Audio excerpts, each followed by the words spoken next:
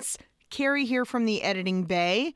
I know you are all expecting the National Treasure episode this week, but Ross and I have made a decision to rearrange some of our programming this month so that we can give you, shoulder shake and extra special preview of our Patreon content coming up later this month. We're going to be rebroadcasting a previous episode this week, but I promise you, it's all in the interest of good things to come, because after this week, we will be covering a very unique two-parter on one of Ross's favorite subjects, Oliver Stone's JFK from 1991. This episode on JFK is going to culminate in the 60th anniversary of the famous American tragedy in which John F. Kennedy was assassinated. It is going to be part Ross's History Corner, part Carrie comes apart at the seams because of frustration. It's going to be a good time. But the best part is that after that, we're going to get a super special sneak peek at our Patreon content for the rest of this year, which is the greatest high fantasy narrative that's ever been written, and Peter Jackson's adaptation of The Lord of the Rings. So guys, look out for that for the rest of this month. It's going to be a good time. Again, if you haven't already, please go over to our Patreon, which is linked in the description. It's just $5 a month. Even if you sign up right now before all of the Lord of the Rings content drops, you're going to get over 1,000 minutes of content at least, just for $5. So please go support us there. And we love you guys. We absolutely love you guys and your patronage. Thank you so much for your contributions. We love you and hope you continue to listen. Now, on to the rebroadcast of one of my favorite movies, one where I almost always cry, The Iron Giant.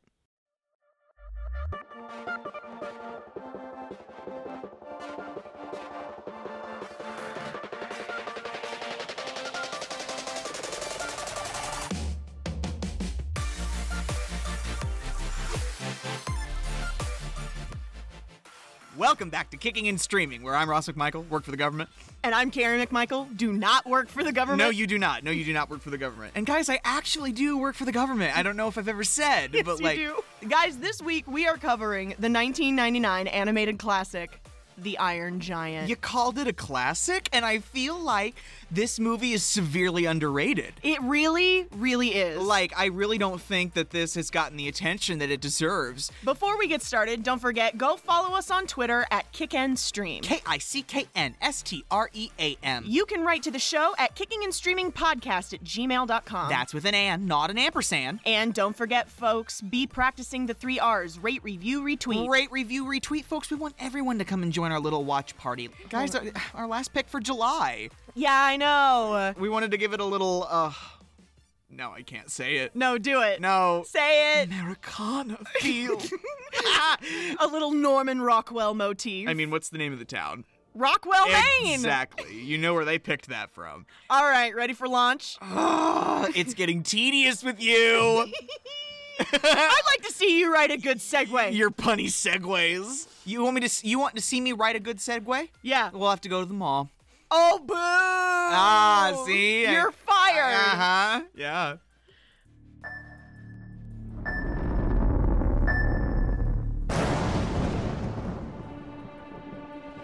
What are we looking at here, Mr. Manley? This is no meteor. This is something much more serious. Invaders from Mars.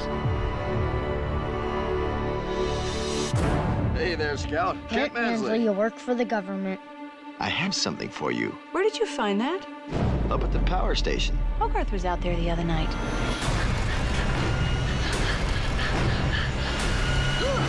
Really? See anything unusual, Hogarth? No thing unusual, really.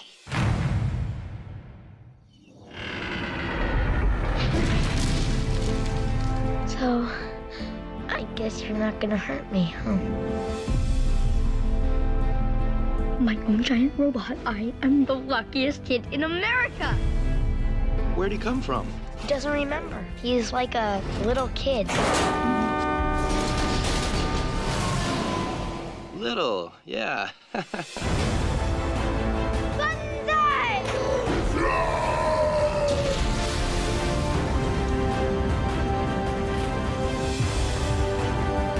Ever hear of Sputnik? It's like that giant thing in the woods. We don't know what it can do. What are you talking about? You think this middleman is fun, but who built it? The Russians, the Chinese, Martians, Canadians? I don't care! You are going to tell me about this thing, and we are going to destroy it before it destroys us!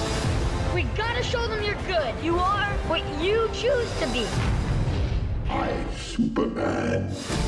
We must stop it at all costs. Let's get out of here! Run! Ready to attend?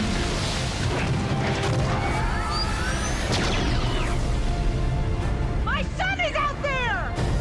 We've gotta help him. Hogarth, no! I'm swimming! Ah! Giant? Oh, God.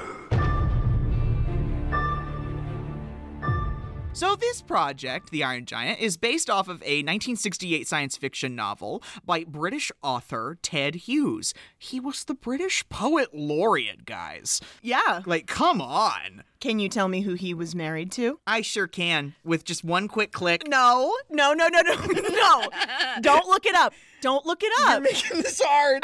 Don't look it up. You're making it really hard. Are we really fighting over a phone? Move. Are we really fighting over a phone in the recording booth right now? You're gonna hurt your phone. Who was he married to? No, I do not know. Who was he married to? He was married to Sylvia Plath. Who's that? You don't know who Sylvia Plath is? Oh, I've heard the name. You've never read The Bell Jar? No, I have no idea what that is. Okay, fine. I'm so sorry. No, I really don't know. I apologize. Well, Ted Hughes wrote The Iron Man as a way to help his children cope with the death of their mother. Oh! Yeah. Like if this movie didn't hurt you before, there you go. There's a brand new way for it to hurt you. Wow. I know. Oh, Carrie. Uh-huh. Oh, Carrie. Yeah. Oh, Carrie. In lighter news, it was also adapted as a concept album by The Who's Pete Townsend. What? Yes, there is a whole concept album out there about the Iron Man. That's crazy. I know. I love it. I'm gonna drop a link in the description. Go check it out. We owe the writing of this movie to Tim Canleys, who is also responsible for Secondhand Lions. Ooh, I love that movie. I know! And then, of course, it was directed by Brad Bird. This is his directorial debut. Brad, it's lovely to see you. Guys, it's Edna Mode, creator of The Incredibles. Yeah, no, the animation style is just very familiar, and I'm like, oh, these characters look like characters I've seen in other movies. Like The Incredibles. And then when the credits rolled at the end and it said directed by Brad Bird, I went, that's it. Thank you. You were saying that Annie is Helen Parr shaped. Oh, yeah. The main character's mom? Yeah, like, that's Helen Parr. Mrs. Incredible. Like, she's like a template for Helen Parr, I feel like. Why did everybody sleep on this movie? I don't know. It lost money. Like, some people attribute it to the fact that Quest for Camelot, which is the feature they put out right before this, that it didn't do well. Like, in the middle of production, I think their budget got cut. Because they were like, hey, we lost a butt ton on that Quest for Camelot bullshit. Well, I'm glad Brad got to try again. Yeah, no kidding. I mean, I guess not every first shot can be the best shot. You know what I'm saying? Absolutely. You got to get back up on that horrible Hollywood horse. Second hole's the hardest, right? Absolutely. Good callback. Nice. High five. High five. This brings us to We've Got Names. We do. Playing Hogarth Hughes today, we have...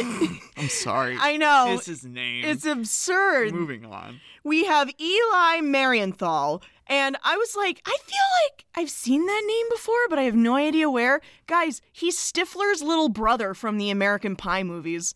That's perfect. Like when they're watching Jason Biggs on the webcam and the little brother's trying to get over his shoulder, like, let me see. It's Hogarth. That's this kid. Oh my God. And I think when he was a teenager, he was in Confessions of a Teenage Drama Queen. He's real cute He now. is real cute He's now. a cutie now. Uh-huh. Voicing the Iron Giant today, we have Mr. Vin Diesel. Listen, when people hear Vin Diesel, I know that you're all thinking Fast and Furious, right? Yeah. I do not. I know what you're thinking. You know exactly what I'm picturing. Lay it on me. The pacifier. Yes! I always get that movie and the Tooth Fairy mixed up because they put two tough guys in situations where they are humiliated over and over again by children. Sure. I love it. More of that, please. Voicing Dean today, Mr. Harry Connick Jr. Hey, Harry. I hate being just another white woman who's attracted to Harry Connick Jr. Okay, listen. He's cute, all right? But, He is. I've only ever seen him live action in, literally one thing. I'm sure I've seen him in other things, but the only thing I can pick a live action Harry Connick Jr. out of is his arc on Will and Grace. Oh, come on, Ross. As Grace's, husband or something. No, I remember what you're talking about. He's in one of your favorite movies ever. I must be blanking on it hardcore because it's just Harry Connick Jr. Well, allow me. We are welcoming Harry Connick Jr. back today. He was with us in the Independence Day episode. Ah! Here's the thing! The physical transformation of Harry Connick Jr. from 1996 to the early 2000s, it's impeccable. He beefs up. He fills out, gets more tan. He's kind of white and scrawny in Independence Day. He is. He's Will Smith's pilot buddy that gets, killed on the first flight. Yeah, and then he's a barbecue chip by 2005. And that Louisiana drawl, can you just stand it? You're right. He's very crawdad. Voicing Kent Mansley, I work for the government. Yes. We have Christopher McDonald. Welcome back, Christopher McDonald, guys. He's also an early episode person. Yeah. He was in Grease 2. He played Goose. As Goose. He wanted them albumins. I better get all the Roy Orbisons. Yeah, he wanted the Roy Orbisons. He's also in Flubber. Yes! We'll need to talk about Flubber sometime. Yes, we sure will. Playing Annie Hughes today, please welcome back Jennifer Aniston. Hey, Jen. What was that? Welcome back. She was a fucking weirdo in the last movie we did with her in it. Yeah, she was in Horrible Bosses. She's Dr. Julia Harris in Horrible Bosses. She's also the star of Friends. Ah! Which I know that also enrages you. Never compare me to Ross, ever. When I tell people my name is Ross and they're like, oh, like from Friends, they go, no. No, not like from Friends. Ross is an insufferable human being. Okay, all right, okay. Last but not least, playing General Rogard today. General Rogaine? No, Sorry. not General Rogaine. General Rogard. We have John Mahoney. Welcome back! We're welcoming a lot of people back. Yeah. I like it. He was with us when we did Atlantis. He was Mr. Whitmore. Yeah. He's probably most famous for being Martin Crane on Frasier. Which, I'm sure all of you have seen all of Frasier. No, I am certain that most of you have not seen Frasier all the way through. How do you get 10? Is it 10 or 11? I think it's like 10. How do you get 10 seasons of Frasier? I've enjoyed the show. The few episodes I've seen, but this is not the late 90s. Frasier got 10 seasons. You know what I do like about Frasier? What? His last girlfriend is Laura Linney. I know. My wife, Laura Linney. He has good taste. Do you want to go to dinner with me and Laura this weekend? Sure, yeah. I would love to. Are you going to be able to find a sitter? She's been missing on you. And yes, we will be able to find our sitter. All right, you ready to roll? I'm ready. All right, let's get into this. I'm so ready. You guys have to be patient with me because I'm going to get real manic near the end and then real sad. Sure. So just ride this wave with me. I'm right here. You can hold my hand. Absolutely, because I know. How sweet of you. I love you, of course.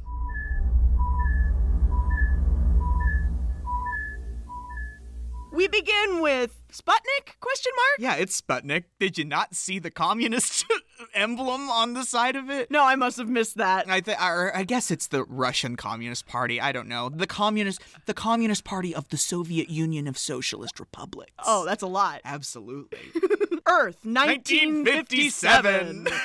We are in the middle of the U.S. smarting over the Russians beating them to space. Otherwise known as space race. Yeah, they were trying to get Sputnik into space, we were trying to get into space, and guys, they beat us to the punch. They did. We lost. I'm sorry, guys. I'm not gonna do a Ross's History Corner for the Cold War, but do some thumbing around while you're listening. I mean, the intricacies of what brings the Cold War to a fruition in the beginning are just, it's so much. Basically, Russia was our allies in World War II, and then we realized they killed a lot of their own people. And then we were like, okay, let's establish dominance. Let's get to outer space first. And it did not happen. And it was a big blow. But you know what?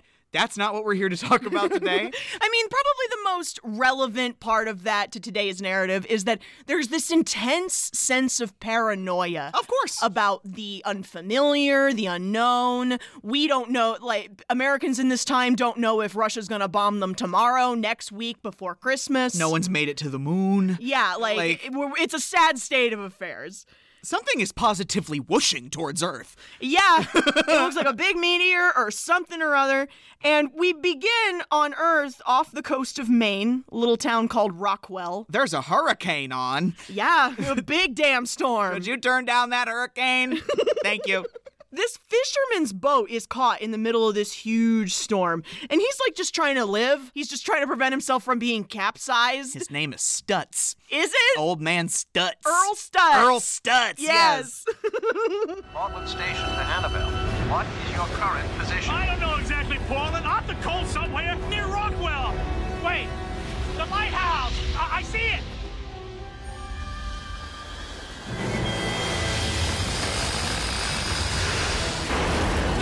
He thinks he sees the lighthouse Yeah. off of Rockwell. Yeah, he thinks it's the lighthouse at first, but then it's stands up. It's got 2 lights on it. This thing is standing up in the ocean. Think about how terrifying that is. Is it a lighthouse or a gigantic man? Who knows? It's 1957. We transition. He gets busted apart, right? Yeah. And he washes up right by the lighthouse, and I'm like, okay, somebody go help him. But whatever. We just transition away to a sunny Rockwell, Maine. We meet Lil Hogarth Hughes. Lil Hogarth, my new rap name. Lil Hogarth? I'm sorry. Continue. I can't believe you said Lil Hogarth. I kind of want to get a frog and name it Lil Hogarth. Why a frog? Because I feel like, what else would you name Hogarth other than a frog or a toad or a turtle? What kind of sick person would name a kid Hogarth? I don't know, but here he is, Hogarth Hughes. He's 9 years old. He's adventurous. He's that shrimpy sort that you could easily run up a flagpole. He's got some great dialogue. I know. He's a very interesting 9-year-old. He's a very quotable little boy. Which also, I feel like he's more like he's 12. Or Yeah, 13. He's wise for his years, I think. He does a lot of reading. Yeah, he loves comic books. He's a nerd. And superheroes and alien movies. Can you imagine if we were that age in 1957? We would be so bullied. It's not even funny. Oh no, the really horrible type of bullying that ends in the hospital. Yeah, all because Shit. you wear glasses and shit. And I like comics. Yeah. Stop it. Hogarth's mother, Annie Hughes, she's a single mother. Uh-huh. She, they live on a farm, so probably when Hogarth's dad was around, I think he is no longer with us. I don't know. We never get any clarification on that. Yeah, I don't know. But regardless, I think that he used to farm, and they live on a farm. And and now he's not a farm. He used to live on a farm in Maine. And now he's not here, and so they don't farm. She works at the diner. With her dump truck ass. Stop it! You can cut that out if you want. Why are we attracted to the animated characters? Of Brad Bird? I don't know. Moving on. He comes in with that box, right? Because he's got something in it. Oh. And he wants to keep it. Apparently this is a trend with Hogarth. He just brings critters home. And he's like, Mom, can I keep it? No. Pets. Oh, but he's not a pet, Mom. He's a friend. Hogarth, we've got to rent a room this year if we're going to make ends meet. And no one wants to live in a place with shredded upholstery. You'll never know he's there. I'll keep him in a cage. Until you feel sorry for him and set him free in the house. Do you remember the raccoon, Hogarth? Ugh, I remember the raccoon. And he's got a squirrel in a box. And it's a restaurant. And you know what squirrels do in unsecured boxes? They get out. They get out. I've experienced this firsthand through my work at Avian and Exotic Animal Clinic of Indianapolis. The day the squirrel went berserk. No, Carrie, picture me trying to grab a squirrel in my lobby. Also, civilians, if you can't catch the squirrel, it's not your squirrel. directly from the Department of Natural Resources. Annie's like over it. She's always over it. Could you imagine if your kid was just bringing any old vermin home to keep as a pet? She's just trying to keep a family together, trying to survive, and like... Her kid is kind of weird. Yeah. And here's the other thing. He doesn't have any friends, so he probably wants like a furry little familiar. Huh. I love how, like, there's great, like, throwaway lines in this movie. Uh-huh. Like, he notices that squirrel is gone out of the box. She's like, okay, where is it? Let's look at it. And he's like, I will go and get him. Because it's not in the box, and it is somewhere in the restaurant. And as he's walking away looking for the squirrel, you can hear one of the other waitresses go, hold the mustard, hold the mayo. And you hear Annie go, why don't you just hold the flavor all together? Yes, I love great background dialogue. Guess who's in the diner? Who? Old Man Stutz is here, and he's telling his buddies about the wild fucking night he had. When he saw the giant? When he saw the giant, and he's like, listen. A spaceship of some kind. An unidentified flying object. Unidentified? Well, knowing you, Earl, I'd say it was either whiskey or beer.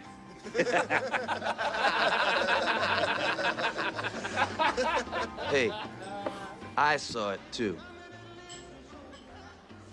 I rest my case.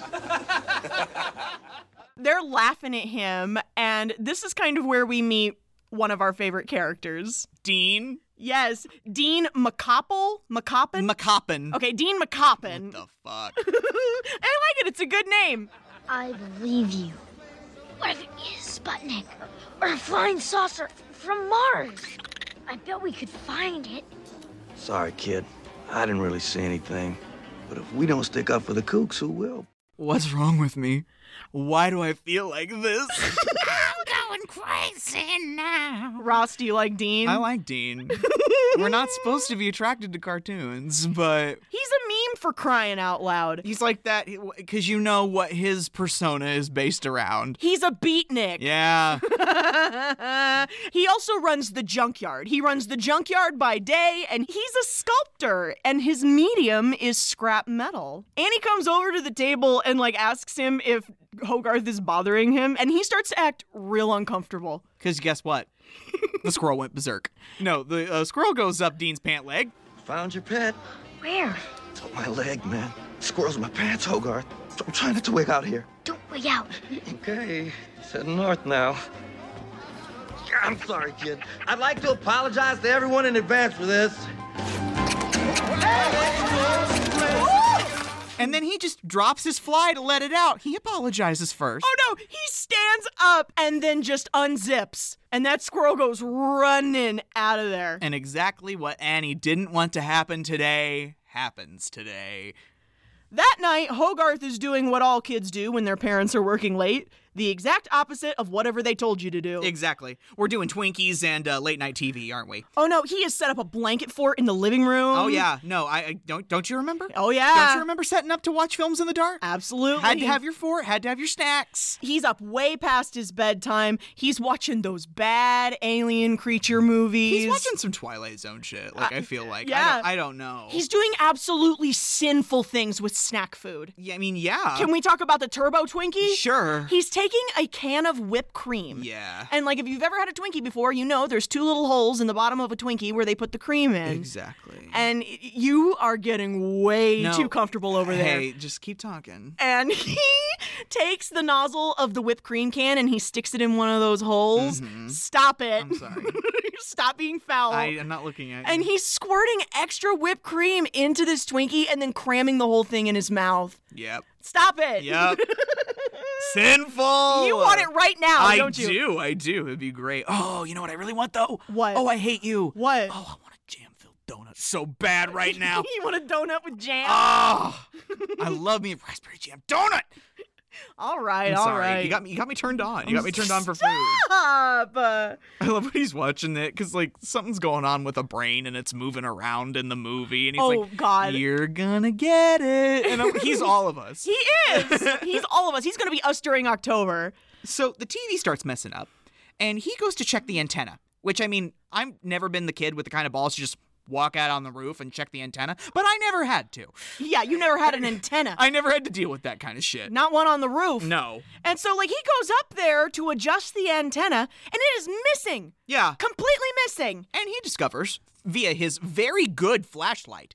Yeah, that's a great flashlight. It reaches too far in distance. It's one of those really heavy ones. But he can see that something has come through the property. Oh, yeah, torn a path of destruction. And he gets his BB gun. He gears up. And goes hunting for invaders from Mars. Yeah, he goes to investigate this trail of whatever it was has left behind through the woods. All these downed and damaged trees. Yeah, I wrote, whatever this thing is, it can uproot trees and is outrageously tall. He arrives at, what do they call it? A power grid? Power plant? It's a power station. Power station. That was my third guess. I love that shot where it looks like he's alone in the frame. Uh-huh. And then the giant opens his eyes behind him.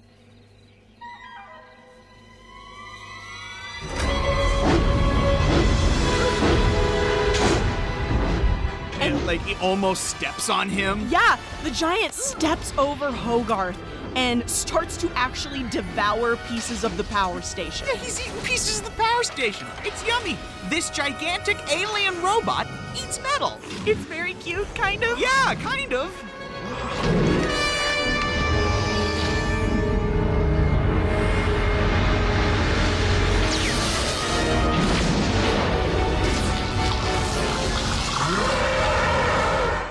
But because he doesn't know how electricity works, this causes him to cause a power outage. Like, it does not bode well for him or the entire town. He's getting, like, bad electrocuted. And, like, Hogarth starts getting the blank out of Dodge, and he feels bad for some reason. Yeah. So he goes back to the power station and throws the power switch. There's just one big switch. So simple, even a child could do it. So he takes off. He runs out into the middle of the road just in time to catch his mother's Chevy coming around the bend. See, I wrote, Annie shows up knowing exactly where to find him. No, like, she's out looking for him because she came home from work. Her kid is not in his bed. And, like, she's just going out looking for him in the car, and there he comes, right out in the middle of the road. So she's mad. He tries to tell her about the giant, but she doesn't believe him. She believes it to be another tall tale. It's a Hogarth, robot! Really, it Hogarth, is! And please. And the robot, it's 100 feet high! Hogarth. And it eats metal! Stop it! Just stop. I'm not in the mood. She's so tired. She's had it. She really has. She cannot listen to stories about giant robots right now. She's like, you brought a squirrel into my diner this morning, and then... I had to work a double. And then you went out without my permission. Come home, find your bed empty. In the dark, in the night. I'm just trying to think of every guilt-ridden thing a mother would say in this moment. Absolutely. I would be throwing it all at him. My God. Shame, shame, shame.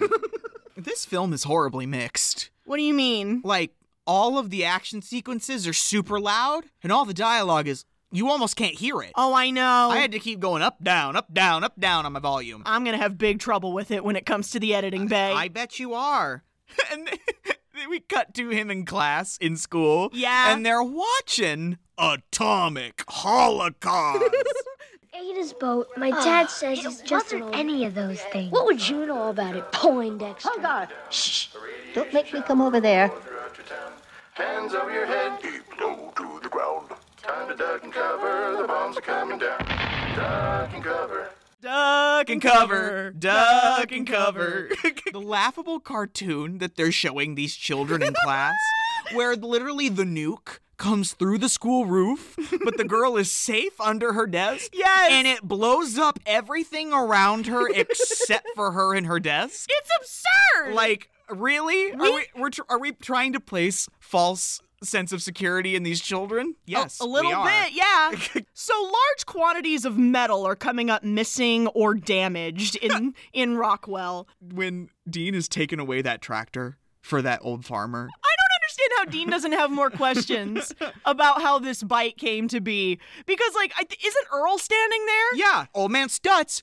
We learn he tells Dean that he told the government about whatever this thing is. And they're sending a whole slew of people to figure it out. He's like, he rang the government. Bring. Hey, we've got a giant metal man taking bites out of our tractors down here. Sure. Can y'all do something about it? We'll be right there. Just sit tight. I really did call the government. Yeah. They're sending someone to take care of the whole thing. Jeez, Earl, you really are crazy. I mean, who in the hell would the government send? Kent Mansley, United States government. It's time to talk about Kent Mansley. I work for the government. Okay, when we first get our shot of Kent Mansley, and he goes, Kent Mansley, work for the government, unexplained phenomena department. Unexplained phenomena department? I want to work for the United States Department of Unexplained Phenomena. I mean, if you're gonna be a fed, why not? It's like the Department of Mysteries. Yeah. Only federal. Oh, God. Kent is insufferable. Yeah, I think Kent has issues. I don't know where they come from. I don't know where they stem from, but... I bet it's Daddy. Let's put it this way. Every once in a while, things happen that just can't be rationalized in a conventional way. People want to know that their government has a response. I am that response. He takes himself so seriously. He takes his job so seriously. He's very punchable. Yeah, very punchable. I really just want to unseat him. Like, he's just the kind of power-hungry, power-mad government employee that you see speckled throughout your film viewing and novel reading lexicon. He's the paranoid G-man. Yeah, you're right. He's a paranoid G-man, absolutely. He arrives on the site of the destroyed power station, and the foreman of the cleanup crew, he's showing them one of the things that they found, which was a busted BB gun. Yes. Hogarth dropped his BB gun out there, and it's got his name on the handle, but it's been broken, so we just see Hog Hug. Hog Hug. I love it. Hog Hug. Hog Hug. Give a hog a hug. Now we get this series of scenes where Hogarth is actively trying to make contact with the giant, as in taking a sheet of metal in the woods under his arms as bait, just waiting for the giant to come out. He's trying to stay awake. He's trying to keep his camera up, but he falls asleep. And when he wakes up, who knows how much later, the giant is standing over him, just staring down at him, waiting for him to wake up. Watching him sleep! And he starts booking it. He is running for his very life. Until he gets, clotheslined by the branch.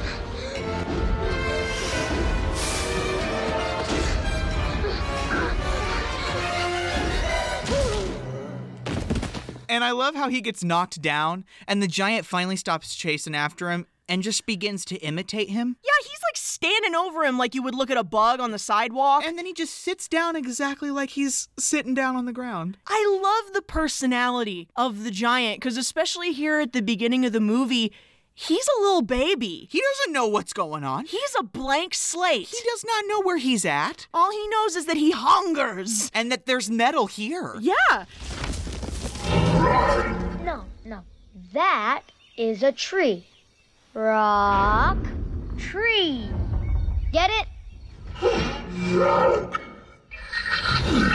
That's right! Like an intergalactic robot with the mind of an infant. Yeah. Oh my God. It's like, did they launch him too quickly? Did software not download entirely? I would throw all the money I could. At an origin story? At an origin story for the Iron Giant. Wouldn't it be great? Let's write it! Let's do it! Honestly, this is where Hogarth starts to wig out, because he kind of has a pet robot now. He becomes the luckiest kid in America with his very own giant alien robot for a pet. The problem is the pet robot wants to follow him home. Indeed.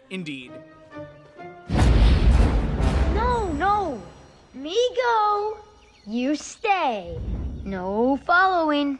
That will come back to hurt me in a big way. It will come back to hurt us all, Carrie Ann. He's almost home, and the giant is still following him. And this is the part where the giant's like, okay, if I'm not going to go home with him, I'm going to have a midnight snack. Yeah.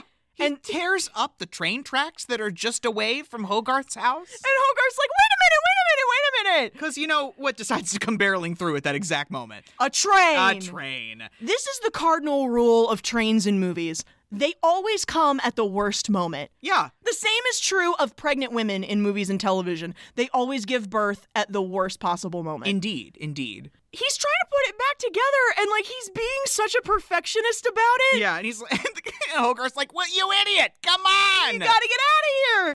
Guys, leave it alone! The train is coming! The train is coming! Come on, let's go!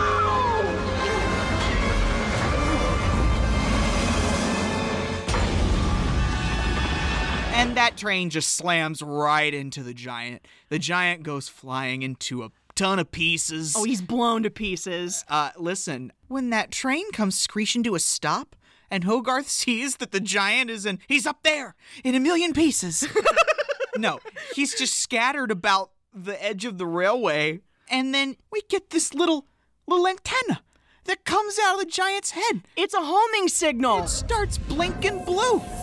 And the motherfucker starts putting himself back together. All his parts are being recalled to his head. Like, whatever civilization this thing comes from, I fear and respect them. I fear and respect them too.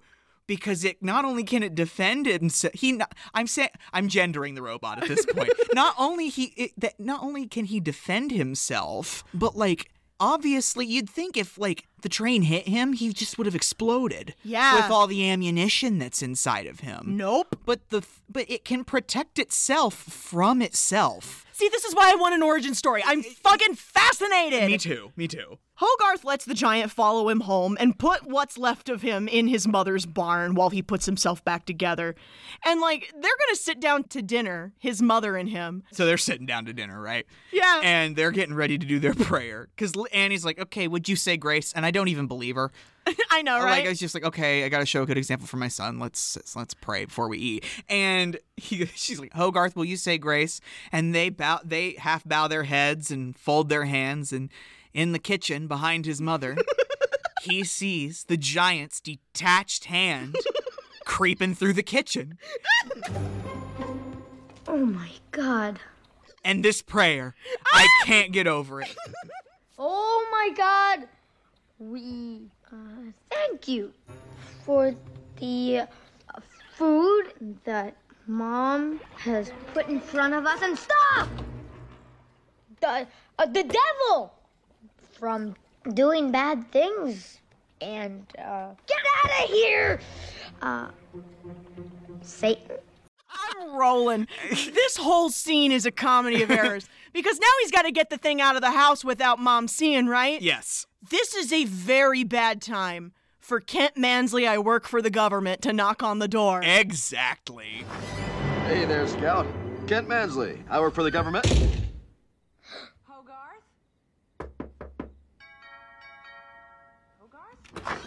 Hey there, Scout. Kent Mansley. Work for the government. Mansley needs to use their phone because he's got to call the general. He's been to the site of the train crash. He's seen what this thing could do. More people are saying there's a giant metal man wandering around. Like, you think that for a lot of the movie, you think, Hogarth, and, he's probably like one of the only people that's noticing the giant. No. Obviously, the conductor's now seen him. And yeah, other people are like, hey, have you seen that giant metal guy walking around the forest? If you walked out of your house in the morning to your car and there was just a big bite out of your car, I'd be calling somebody. Like, yeah. Just maybe not Kent Mansley. So yeah, Kent Mansley, I work for the government's here to use the telly. He's like, bring.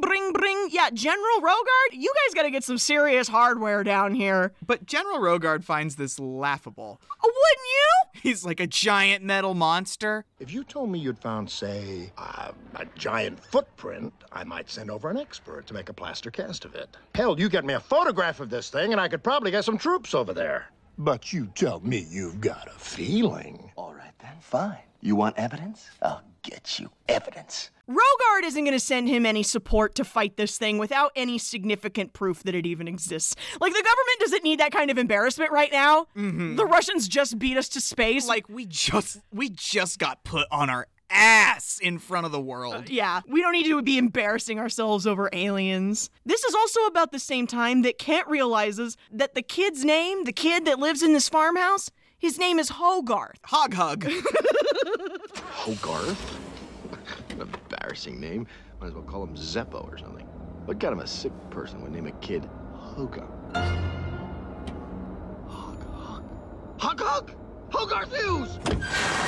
He realizes he was near the power station the night the giant showed up, and now is going to be keeping a very close eye on him. This is where Hogarth introduces the giant to some of his favorite comic books. Oh, he's gonna read him a bedtime story? Uh-huh. He's trying to pick a comic to read him, and he picks up Superman. And Atomo. Don't forget Atomo. Yeah, the giant can't help but notice that he doesn't look like the good guys in these stories. Yeah, he looks like the bad guys. Here, this guy is Superman. Sure, he's famous now, but he started off just like you. Crash landed on Earth, didn't know what he was doing, but he only uses his powers for good, never for evil. Remember that. He's inexplicably teaching the giant the difference between good and evil with Superman and Atomo. I know. And I love that for the giant. I do too. Because we will learn some things about the giant as we continue, so... Oh god, the whole theme of this movie, I can't get enough of it. Okay, we gotta move on. I love how he stops the giant from going into town, because the giant takes one look at town and goes, "Holy shit, a buffet!" and starts traipsing off towards Rockwell. And he's like, no, stop! Look out for the cows! No, not that! Please, stop! We can't go there yet. People just aren't ready for you. Humans are very scared, panicky creatures. And the giant's like, I'm fucking ravenous, dude. Like, you need to get me to somewhere there's metal. So Hogarth gets the bright idea to take him to the scrapyard. Macop and scrap! This is where Dean lives and works. Because Dean is a junkyard owner by day and a sculptor by night. A scrap sculptor. A junk sculptor. Hey, a metal sculptor. I don't want that attitude, okay? Sure, whatever. He is an artist, and I respect him. He likes playing with junk, so what? And, like, I love it. They're, like, it's, like, late. It's, like, in the middle of the night. The giant is a giddy puppy with a big bowl of kibble. He's mowing on this car, and he sets off the car alarm. and Hogarth's like, make it stop! It's loud! And I love how he throws it under his ass and just sits on it, but it only muffles it a little bit. And so he just launches it into space. Yeets it through the air. The sound of the car horn getting farther and farther away. That's great Doppler effect. Meow. Dean obviously hears the car alarm, and he goes outside. No giant, but Hogarth's, like, right there outside his door. The yin and yang robe. Hey, he's a Taoist. It might be part of that thing. I was gonna say, this is a mere 12 years after World War II. Yeah, no, honestly. And he's like, I don't give a fuck. It was a horrible thing. We shouldn't have done it to each other. He, like, lives in a garage. He does. And, like, it's just got... this little studio. Yeah, it's got art all over the walls. All these projects are sitting around. There's light jazz playing. Dean introduces him to espresso. This is a mistake. This anxious, nerdy kid is sucking down espresso and tweaking. I was getting good grades, like always. So my mom says, you need stimulation. And I go, no, I'm stimulated enough right now. That's for So she sure. goes, you don't have a challenge. You need a challenge. So now I'm challenged, all right? I'm challenged to hold on to my lunch money because of all the big mooses who want to pound me because I'm a shrimpy dork who thinks he's smarter than them. But I don't think I'm smarter. I just do the stupid homework. If everyone else just did the stupid homework, they could move up a grade and get pounded too. Is there any more coffee? Me too, kid. Me too. I love Dean because, like, Dean's just kind of sitting there absorbing all of it. And he's like, fuck those other kids. You are who you choose to be. Yeah. And that's all that matters. That's all your business, and that's all that matters. I love Dean. So, Dean meets the giant. Yeah, the giant accidentally makes his presence known. He and Hogarth go outside to investigate the noise, and the giant snatches him right up. Yeah. It's okay, he isn't gonna hurt me. Squash him! No, do not! Squash him. His name is Dean. We like Dean. Dean.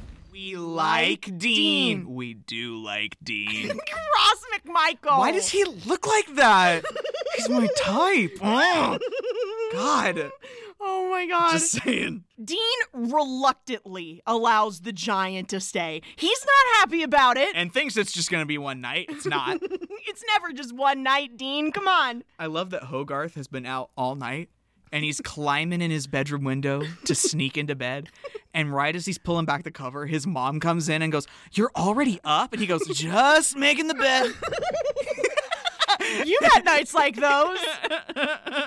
To Hogarth's horror, he comes downstairs for breakfast, and Kent Mensley, I work for the government, is sitting at his kitchen table. No! He's renting the spare room in the farmhouse. Annie. I know. She needs the extra money, Ross. And she's like, "Here, strange man, you can move in with my son and I." No, it's not good judgment. No. It's not good judgment. Sorry, Annie. But I understand why she did it. So Mansley gets super interrogatory. Yeah, this begins what I call the sport montage. Sport? Hey, where you going? This series of clips where Mansley is asking him all these pointed questions with all these inane nicknames attached to them. Now, why would you tell your mom about a giant robot, Slugger? Say, what'd you see at the power station? I tell you. Did you tell anyone else about this, buddy? Hey, how big is this thing, Ranger? Been in the forest lately, Scott? Hey, where you going? Champ? Slugger? Hey, cowboy? Where you going? I'm going out! Well, why don't you take Mr. Mansley with you? Show him the sights. Oh, Mom, the sights! Hey, I'd love that. Give us a chance to get acquainted. Swap some stories, huh, Chief? Okay, I'd like to establish a new segment on Kicking and Streaming. Sure. Oh. Especially if you guys are on like creative circles on Twitter, you've probably seen the meme of Dean with his fists clenched, crying into the sky, "Art!" Yes. Yes, this is what that is from. Because the thing is, the giant is awake in the junkyard and eating both the scrap metal and his art project. Yeah. There are two kinds of metal in this yard, scrap and art. If you gotta eat one of them, eat the scrap. What you currently have in your mouth is art! It's the best line in the movie. He's so upset. So, Annie decides that, when Hogarth goes out, he should take Kent Mansley, I work for the government, with him to show him the sights. I love that we're always referring to him as Kent Mansley, I work for the government. And basically, the only way to get rid of him is for him to sprinkle chocolate laxatives in his milkshake. I love this scene because this is the scene where Mansley really hits that stereotype of paranoid G-man home. I love the line. You think this middleman is fun, but who built it? The Russians, the Chinese, Martians, Canadians? I don't care! All I know is we didn't build it, and that's reason enough to assume the worst and blow it to kingdom come. Now, you are going to tell me about this thing, you are going to lead me to it, and we are going to destroy it before it destroys us. Just hold that thought and stay right there. And here's the thing, he's not the only thing that explodes in that moment. Stop. The laxatives have caught up with him. And that's what allows Hogarth to finally shake him. He finally gets away from Mansley and back to the junkyard, only to find the giant and Dean doing arts and crafts together. When he says it's not dignified for the Iron Giant to be making metal art. Hogarth, you want to know what's dignified? Yeah. Not squeezing extra whipped cream into your Twinkie. Yeah, that's not dignified at all, Hogarth. We can all admit to that. So, like, I love this little montage we get of Mansley searching the entire county and, like, having to poop constantly. He's having to poop all day. He deserves it. And you know where this little investigation leads him? He finds his camera. He finds Hogarth's camera in the woods. And, like, he completely seals off the Hughes' bathroom. Yeah. Every bit of light that can come in, it's been sealed off. He's developing the film in the bathtub. And, sorry, Hogarth, he found a selfie that you took with the Iron Giant. Like, he knows now. This thing's in the picture. He has a picture to send to the government for backup. Uh-oh. I love this little point in the plot where we go to the lake. And it's freezing, right? Because, like, we're like, what, October, November, somewhere in there? We're in Rockwell, Maine, in early fall. Yeah. He's turning purple in the water, did you notice? Yeah, like... Because he's freezing to death. The giant watches him do a cannonball into the lake. And you know how the giant likes to imitate Hogarth. Yep.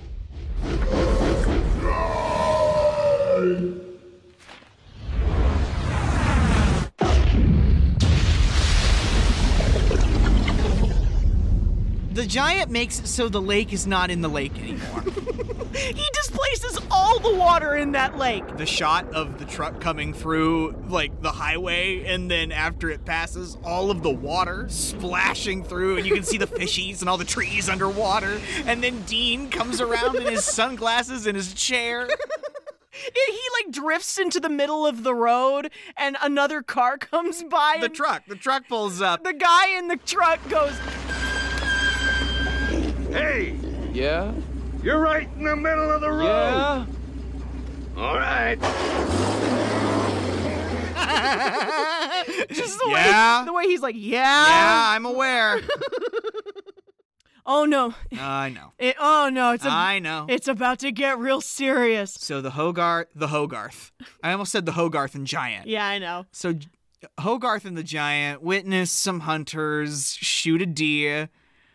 A wonderful little deer. You spot a little brook. Oh, no. Don't. Bam! A bullet rips through your fucking head. This is so sad. How dare you bring that up at a time like this? Our first kicking and streaming coverage. Marissa Tomei in My Cousin Vinny. Like, this is so cruel. They give us this little scene where the deer is, like, sniffing the giant's finger. Yeah, the giant's like, oh, this is deer. This is deer. Yeah. And then it runs off and gets shot, and they find it dead. But, like, the giant is, like, poking at it. It's like, what's wrong with it? Don't do that! Why? It's dead, understand?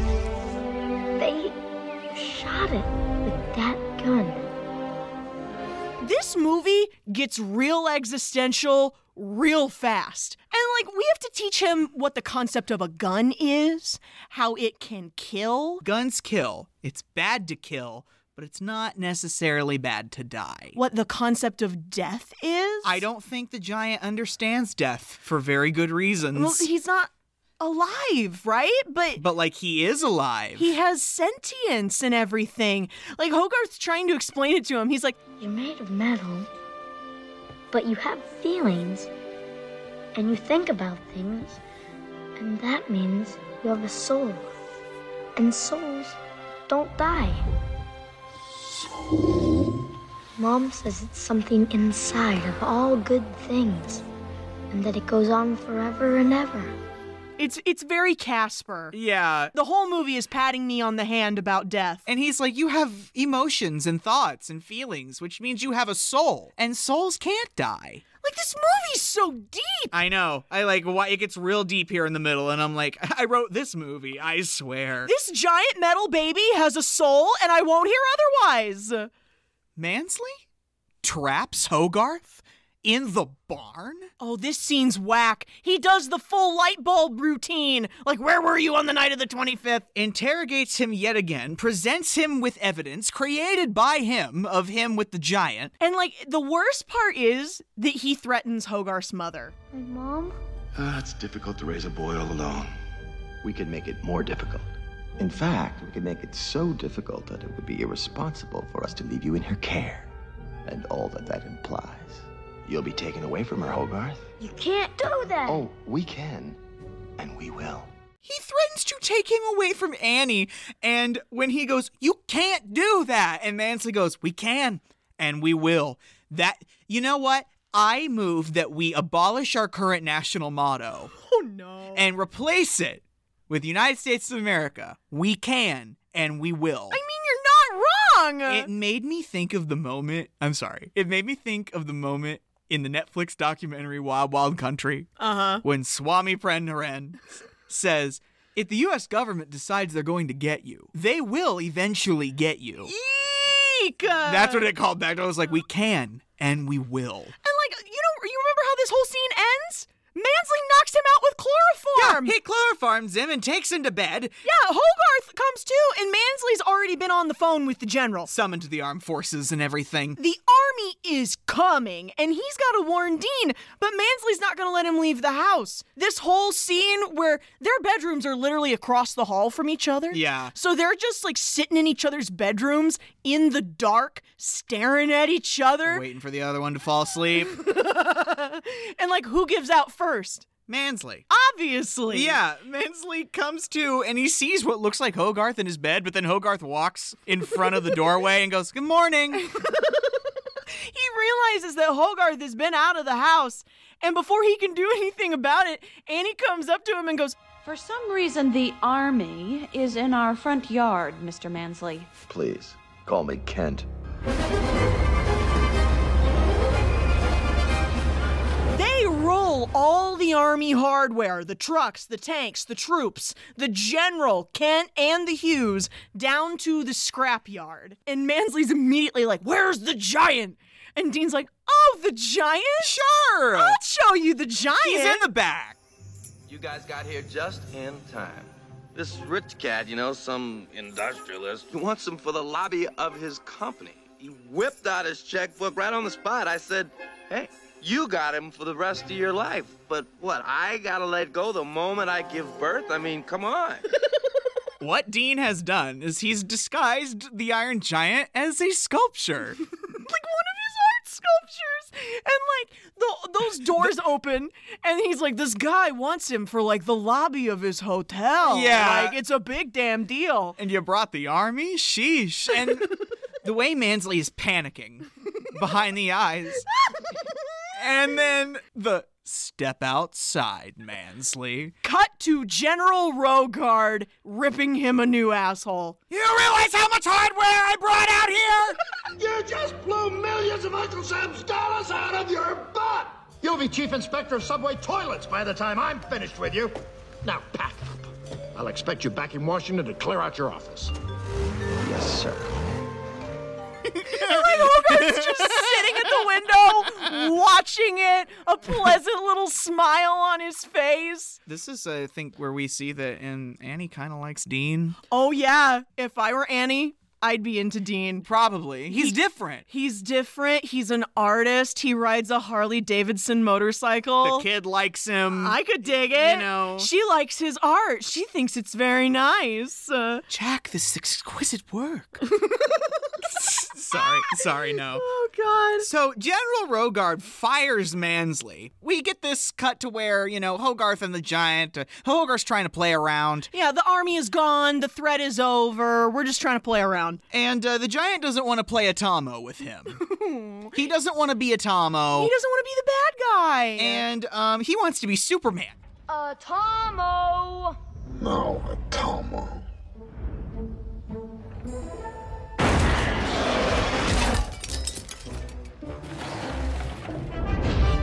I'm Superman. When he pulls that S out of that scrap sign, that gigantic circular S, and puts it on his chest, puts his hands on his hips, air quote hips, and goes, Superman. I know. I was like, you choose who you are. You choose who you want to be. But this goes very badly because Hogarth's got a little toy, laser pistol. Yeah, that spins and sparks. It looks really fun. It does, but not to the Giant. The Giant is, no pun intended, triggered. As I was saying, take this!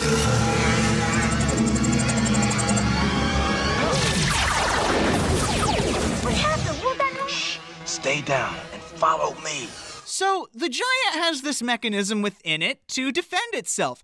The sight of a weapon can trigger this Giant to begin to arm itself. It's like he goes into the opposite of the Avatar state. With the red eyes. Yeah. And he's just trying to kill everyone. And he's not even really aware of it, the Giant. Yeah. It's just autopilot. And were it not for Dean having impeccable reaction time, Hogarth would have been atomized. It turns out the Giant can be extremely dangerous. It's not all smiles and cannonballs in the lake. And once he snaps back to normal after Hogarth gets his attention again, just the way that, because Dean's yelling at him. He's like, look at what you did. You almost did that to Hogarth. It was an accident. He's our friend. He's a piece of hardware, Hogarth. Why do you think the army was here? He's a weapon. A big gun that walks. I'm not done. Yeah? What's that, huh? You almost did that to Hogarth. And the way he goes, I not gun. I'm not a gun. And I'm like, oh, God. The way it starts to snow when the giant runs away because he's so ashamed at almost hurting Lil Hogarth. Uh-huh. The giant exposes himself to the entire town not too long after leaving Hogarth's company. Some dumb kids, because it's 1957, are on top of a building in town with binoculars and they can see the fucking giant and they fall off the top of the building because they're leaning over too far.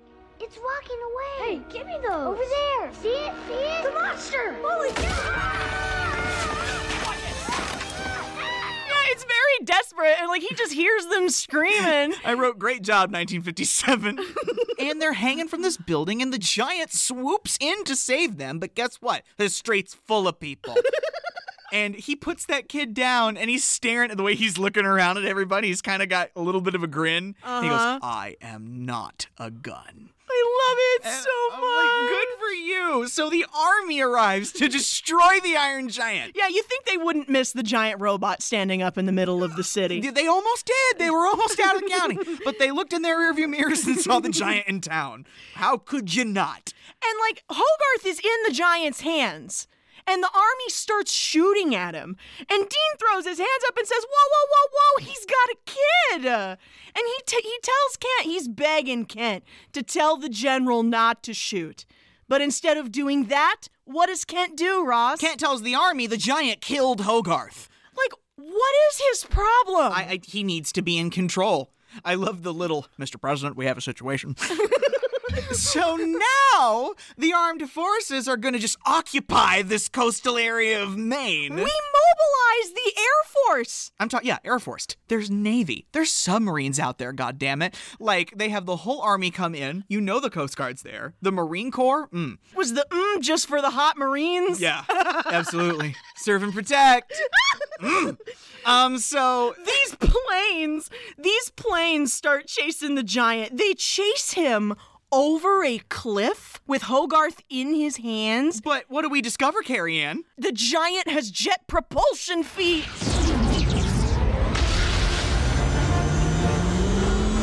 You can fly?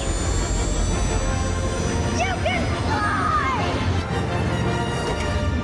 Try pointing your arm straight ahead, like Superman! The giant can fly! And Hogarth's like, stretch your arms out like you're Superman! Aww. Oh, it's about to hurt me, Ross. Yeah, because unfortunately, the giant gets shot out of the sky. Great Air Force we've got there. And he drops Hogarth, like, right at the last second, and he slams into the snow and he can't find him. So now he really does think he's hurt Hogarth. He sees his limp little body laying not too far away from him. He's just unconscious. He's poking at him like the dead deer because he won't wake up. So now he thinks he's really hurt Hogarth and he's dead now. And, the army, they're always so quick, that army. Yeah. They pull up to where they've shot him down and they just begin to fire at him because he's still upright. And guys, I don't know what this thing is. the giant transforms. All his shoulders come up, his head goes down, all of these guns come out of the back of his shoulders. He looks like something out of War of the Worlds. Yeah, no, the three alien-like antennas. Yeah, like that are just shooting lasers and vaporizing cars. And like, he's big scary now. Very big scary, very H.G. Wells. Giant just turns into a death machine. And like, they throw everything they have at this robot and nothing is bringing it down. This is where Kent Mensley, I work for the government, suggests that we nuke the robot. Nuke the robot. And, General Rogarth's like, hey, so like, nuke ourselves?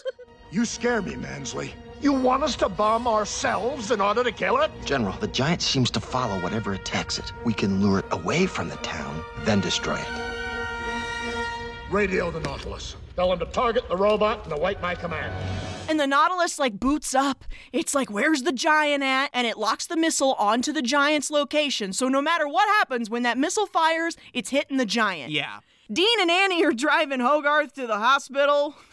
when he comes to in the cab of the truck and he's yelling at them to take him back, and they get to the center of town and they get out of the truck and Hogarth runs right out there to the giant. Nobody in the military stops him, nobody with a gun. He just runs right out there. He puts himself between the Navy and the Iron Giant. Just right there on the beach. And the giant points his gun at him. It's so long. And it's one of those guns that has to boot up before it kills you. Like an Independence Day. Yeah. He's like, hey, it's me. It's fucking Hogarth, okay?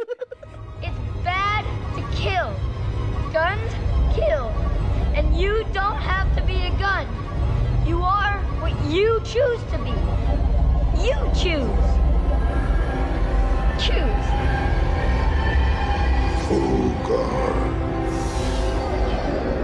And then just kind of just unlocks, unclenches. All the guns go away and everything. He's so horrified. Annie and Dean are trying to get the army to recognize that this thing's not really bad. We just, like, triggered it. Yeah. You know? And Hogarth's like, don't panic. We just gotta show him that he's good.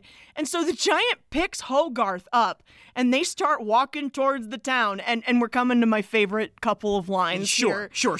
And Mansley proceeds to freak out. Don't shoot! Hogarth! Hold your fire! The boy's alive? It's a trick! Launch the missile! Are you mad, Mansley? All units, stand down! Mansley grabs the walkie-talkie out of the general's hand. Launch the missile now!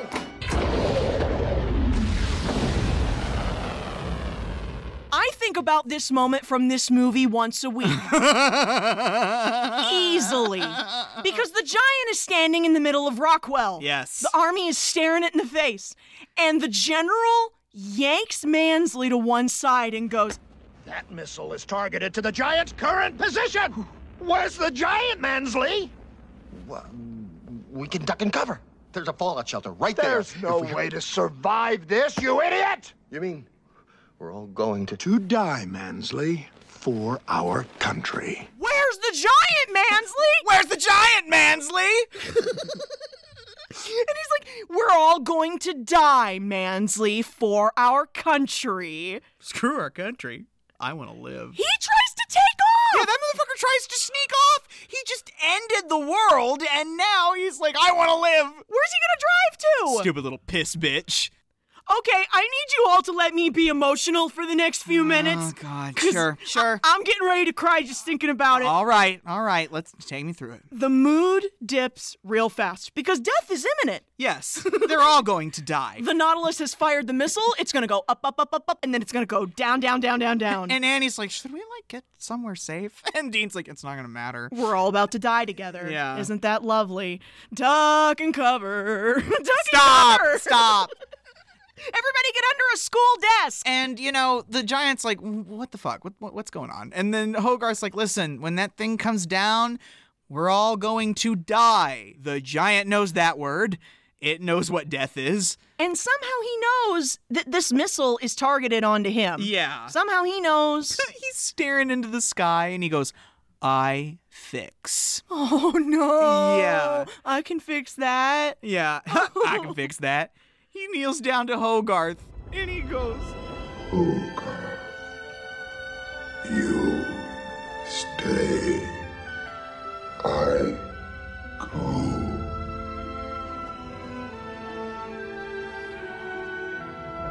No following. No following? Oh, no following. Stop. No crying. No crying on your eyes have actual tears in them. And like the giant is getting ready to take off, and like Hogarth's just staring at him, and he just says, I love you. I love you.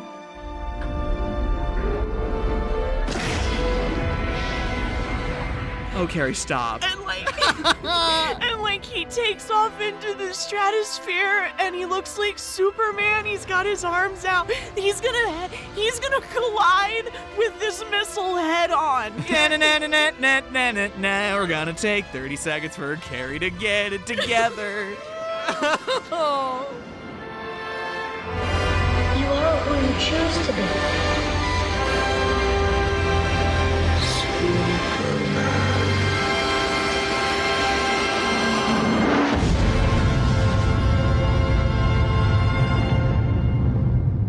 nuke hits him right in the face. Oh my god. All I'm saying here at the end is they still would have been fucked. You think so? Yeah. If they weren't quite in space. I mean, they were out of the atmosphere. But, like, not even. Like, we can't just shoot a nuke out of the atmosphere and expect it to come back. We have to traject things within the atmosphere. I don't think it's an actual nuke. I think it's just a really, really big missile. They still would have died. I know it's a movie, but going on. It lights up the sky real pretty, but his friend is now gone. Oh, the tears. The big, ugly baby tears. We get a little time jump. What do you think? It's like 6 months later, a year later? Something. It says so on the screen, but I can't remember. They have this statue of the Iron Giant with Lil Hogarth in his hand. And it says, there's a plaque on it that says, dedicated to the memory of the Iron Giant from the citizens of Rockwell, Maine. I mean, the giant did save them. Yeah. Saved their whole existence. Yeah. And I'm like, please tell me this made the papers. Right? Like, don't tell me the government shut something else down and is poisoning the townspeople to keep them from talking. Like poisoning the water? Yeah, I don't know. And, like, we see that Dean and Annie are together, and they and Hogarth are, like, a cute little new family. Yeah. Hogarth's got friends He's got now. some friends, yeah. And, like, we learned that the only piece of the giant that was ever recovered was the screw for his jaw. Uh-huh. And the general sent it to Hogarth. Yeah. He thought Hogarth should have it. And I'm like, I'm glad they gave him the screw, but why not just a t-shirt that says, "The government murdered my best friend." Yeah. And all I got was this stupid t-shirt. God.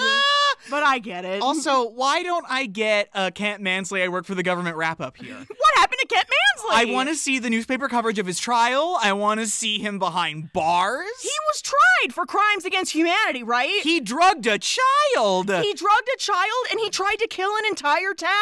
I can't.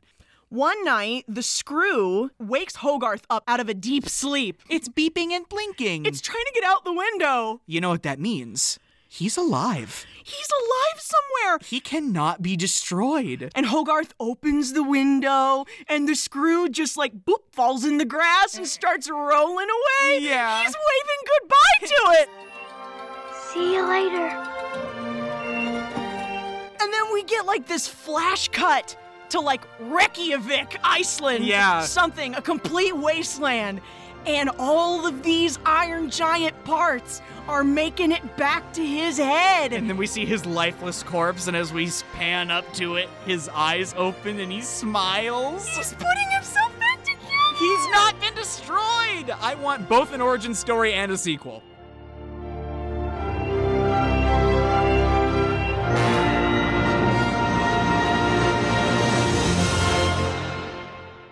Guys, I'm sorry I cried. She did. She legitimately cried. Full on tears coming out of her face. I hated her so much. Flames on the side of my face. I cried so hard, tears pouring out of my eyes. Yes, I get it. It's a lot, because you're like, aw, he's good. He chose to be good. He had not been, quote, human very long, and he's better. He's better than all of us. I can't stop a missile. He is better than me. The Iron Giant for president. You know what, guys? Iron Giant 2024. Let's find him. You know he's walking around somewhere in Iceland and just no one's noticed him yet. Oh God, but I really wanted that to be the movie we ended July on, because it's such a boop on my brain. Yeah, it is. It is. Just a boop of serotonin. I'm glad we did it. I love it. Like, that is one of those underappreciated animated movies that will always be classic. It's a great story. It's a great kids movie. It's funny. It's pleasing to me. Yeah. It's pleasing to the eye. I don't know why. I just don't know. I know it's not. I know the animation style isn't that advanced, but like it's still like good. Like they do a great job with it. It was I think the first animated feature where the titular character was all CG, like all computer generated. These characters just give great face. You know what I mean? Yeah. It's great. And it really makes me sad that like Iron Giant is there near the end of the 2D animation films. Like right after the 2000s, we stopped seeing movies like that. Okay, how about this? In the third Incredibles installment. When it happens. Yes. I want the Iron Giant to show up. Let's connect the universes. Oh my God! Let's do it. Like, come on, Brad Bird, get on it. Let's team up the superheroes and the Iron Giant and save the universe. Get Mike Knoll on the phone. Get Mike Knoll on the phone. Mike, let's write some movies. Equalizers mobilize. Oh my God!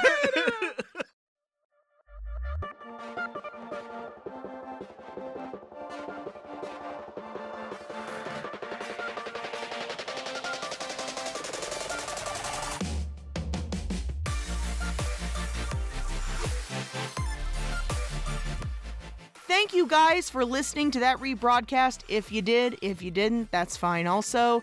But just, guys, remember, look out for the rest of this month. Look out for JFK on main feed. Look out for our special preview of our Lord of the Rings coverage on main feed. If you have not subscribed to our Patreon yet, please go over there just for $5 a month. You get access to all of our bonus content, our bloopers, our shooting the shit, our movie-going experiences. We did a whole series on Mad Men, on Golden Girls, on our experience with both The Exorcist and The Exorcist Believer, which may still be in theaters. I don't know, but go on over there and check it out. It's a great time, and we love you guys for supporting us. Thank you very much, and we'll see you next week with JFK.